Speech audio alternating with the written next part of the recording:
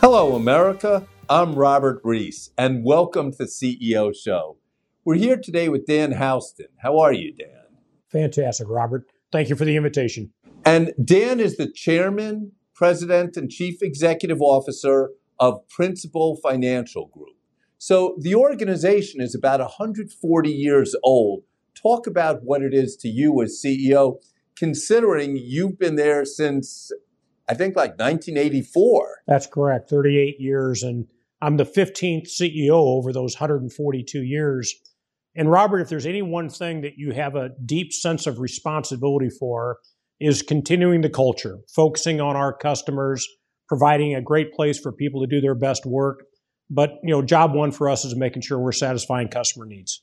And talk about what your model is in business and your offerings and your types of customers. We manage and we provide record-keeping services for over $1 trillion of assets under management. We do business in roughly 80 different countries around the world. We do that with about 18,500 associates. And what we're ultimately trying to do, Robert, is provide financial security for all. And to do that, we want to make sure our products and services are readily available. In large part, our group benefits and retirement business are provided at the work site. We do institutional asset management across a whole range of asset classes, including equities, fixed income, real estate, alternatives. As I said, we do it in 80 different countries where we're providing retirement plan services, global asset management, and again, holding up our bargain to bring as many relevant financial services products and protection products around the world to serve the needs of our customers. And I know on a personal level, financial literacy is something that's extremely important to you. Explain why and what you're trying to accomplish. When I think about that question, Robert, I think about it in the context of not all of us have the same access growing up as kids to information and have parents and mentors and people who provide us with a roadmap.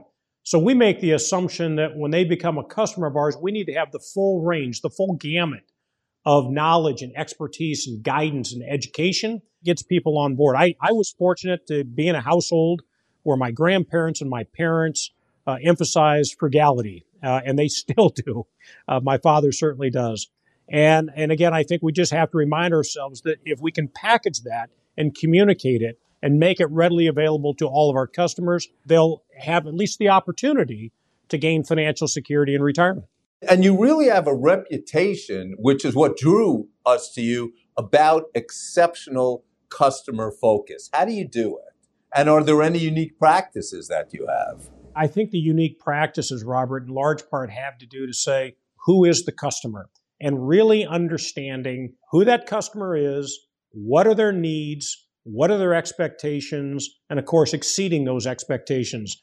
We do a lot of focus groups. We have a great deal of emphasis on better understanding and solving for the problems of a number of different constituents, small to medium-sized employers, large employers, individuals, people with large high net worth, people with lower net worth. It's our job to meet them of where they're at and provide them with a unique path that sets them on the path for financial security. So let's focus now to leadership.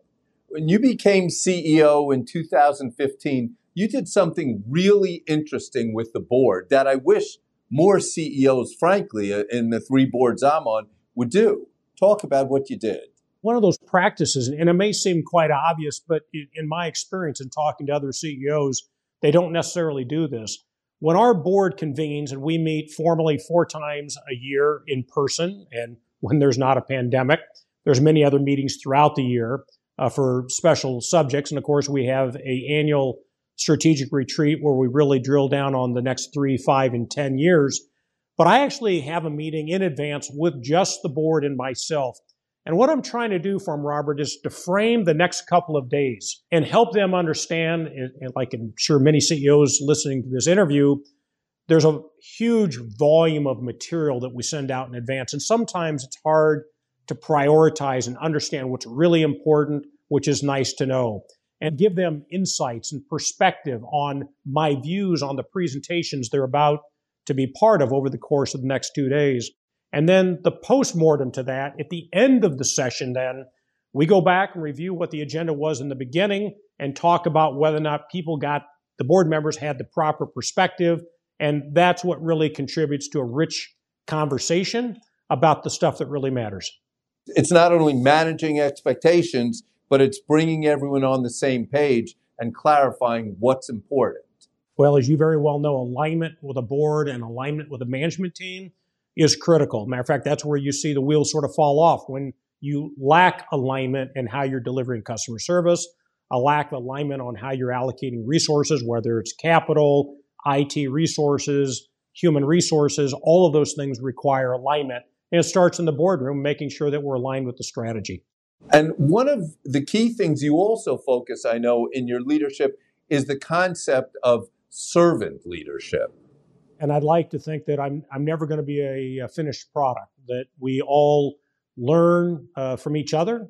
And I learn from these same video chats and becoming a better leader.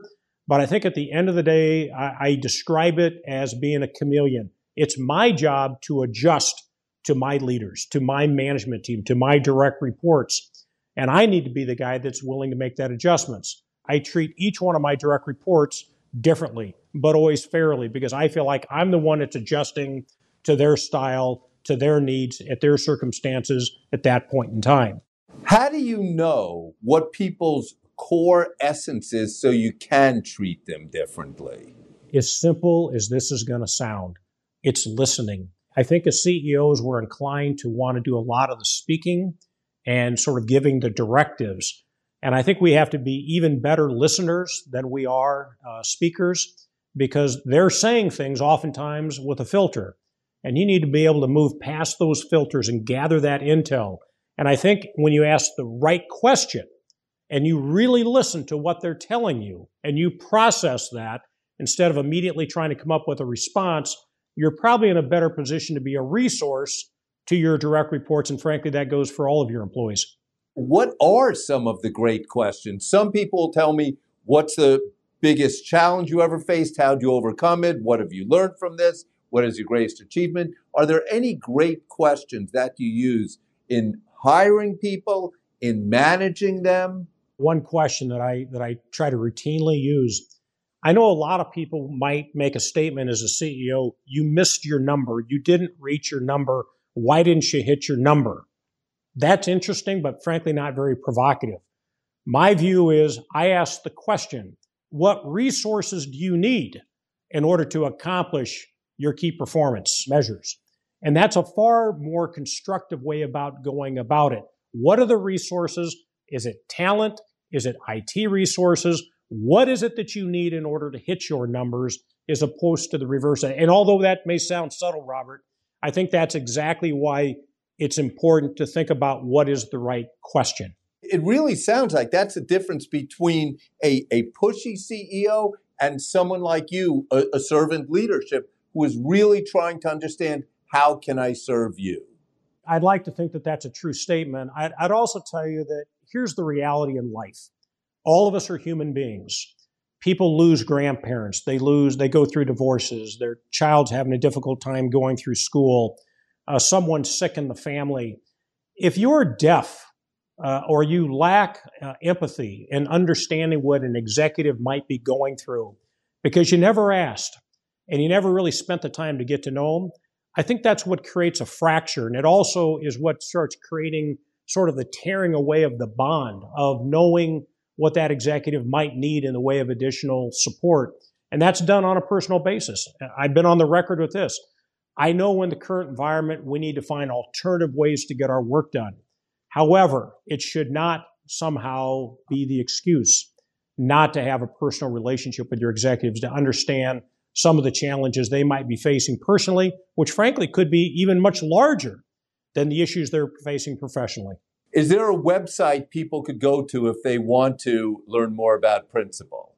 www.principal.com. Almost could have guessed that one. We're speaking with Dan Houston, and we're learning a lot about leadership and about framing conversations. Remember that.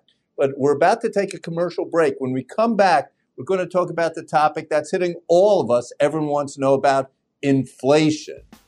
Back in a few.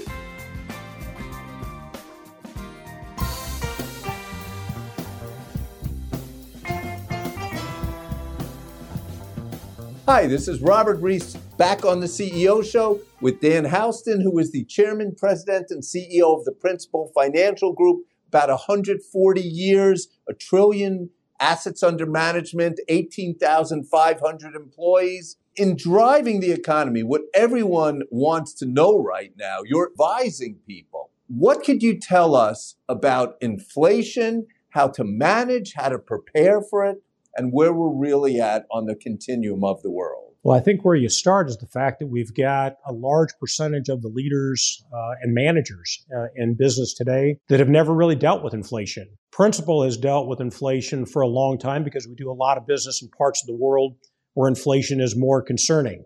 And a lot of the products and services are actually recognized that inflation. So inflation-adjusted bonds, for example, in Latin America is a concept that we understand. Inflation's real, and although we may have seen a peak, I don't think, Robert, this goes away. And I think we all have to be then processing what are the things that we need to do to help our customers deal with inflation as it relates to the products and services that we provide to them. So I just paid $6.09 for gas this morning when I went. Is that going to change, or is that just part of the inflation? My guess is a year ago, you may have been paying, it sounds like you're out east, and you may have been paying somewhere in the neighborhood of maybe $4 or $3.75 a year ago. And I think it's going to be a long time before we get back to $3.75 or $4 out on the East Coast. There is a huge demand still. The demand side is very high. We know that there's a war going on in Ukraine, and there's an unfortunate set of circumstances that are driving inflation. But as you and I both know, it goes well beyond energy. It's in housing. It's in food production. At the present time, in the environment that we're in, the reality is there's still more demand than there is supply. If you have more demand than you do supply, you get inflation. And I think that's something we're going to live with for the foreseeable future. You're advising people. You do have, like you said, that unique experience of managing through intense inflation from your global footprint. What advice do you have to the average American on what they should do, be it from an investment standpoint, and I know you can't get into the main specifics, or from a life standpoint?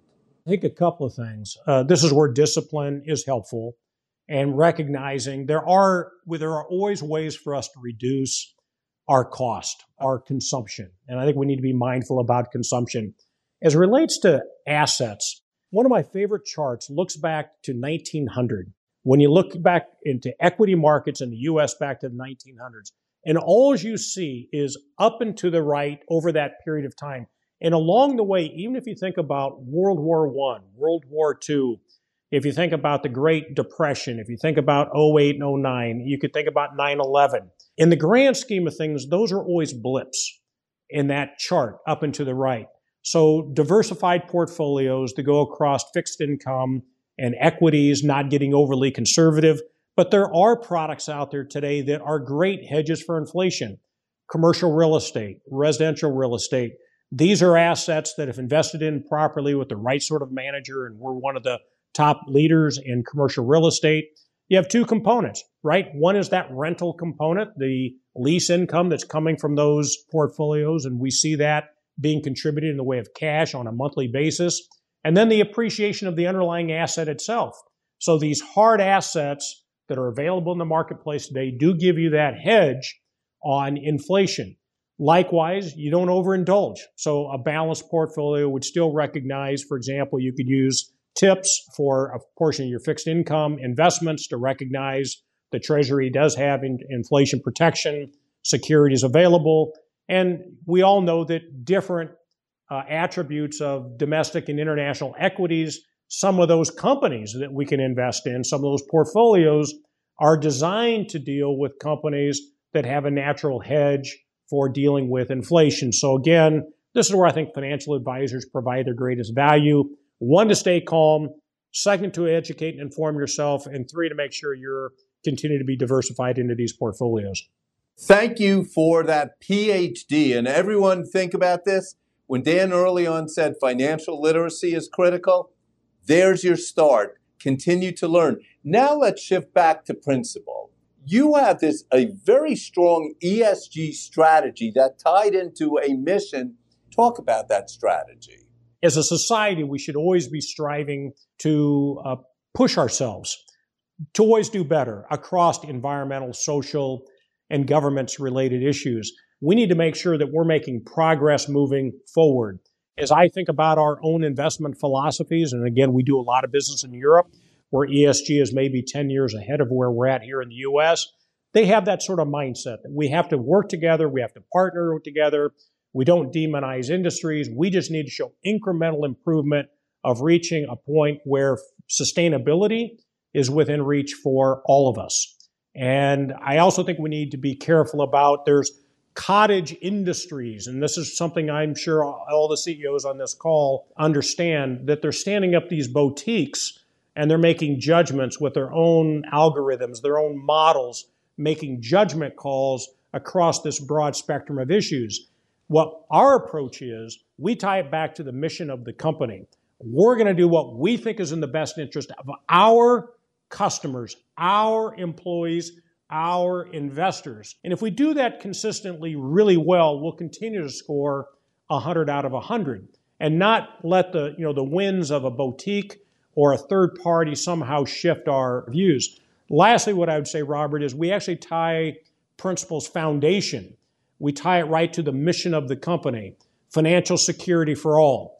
And so to the extent that our social platform improves financial literacy, improves financial well-being, sets more people up for financial success to our businesses and to the foundation, the better off we'll be in society. As a matter of fact, we actually have a global financial security index that we're going to be out in 40 different countries. We'll have results here in September that is going to give us a baseline in understanding what is the global financial well-being today and be able to provide your audiences and all the audiences out there with insights on how we can improve the financial well-being across these 40 countries.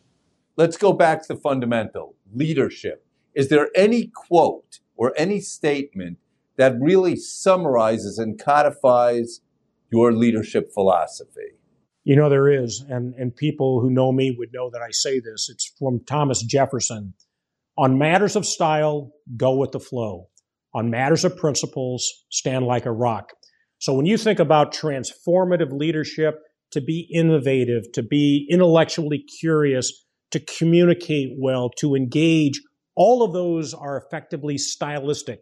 But you have to anchor against the core values of the company around ethical and being trusted and being a good partner to your customers. And there you have it. Great having you on the CEO Show, Dan. It's been an honor and a privilege, and thank you for inviting me.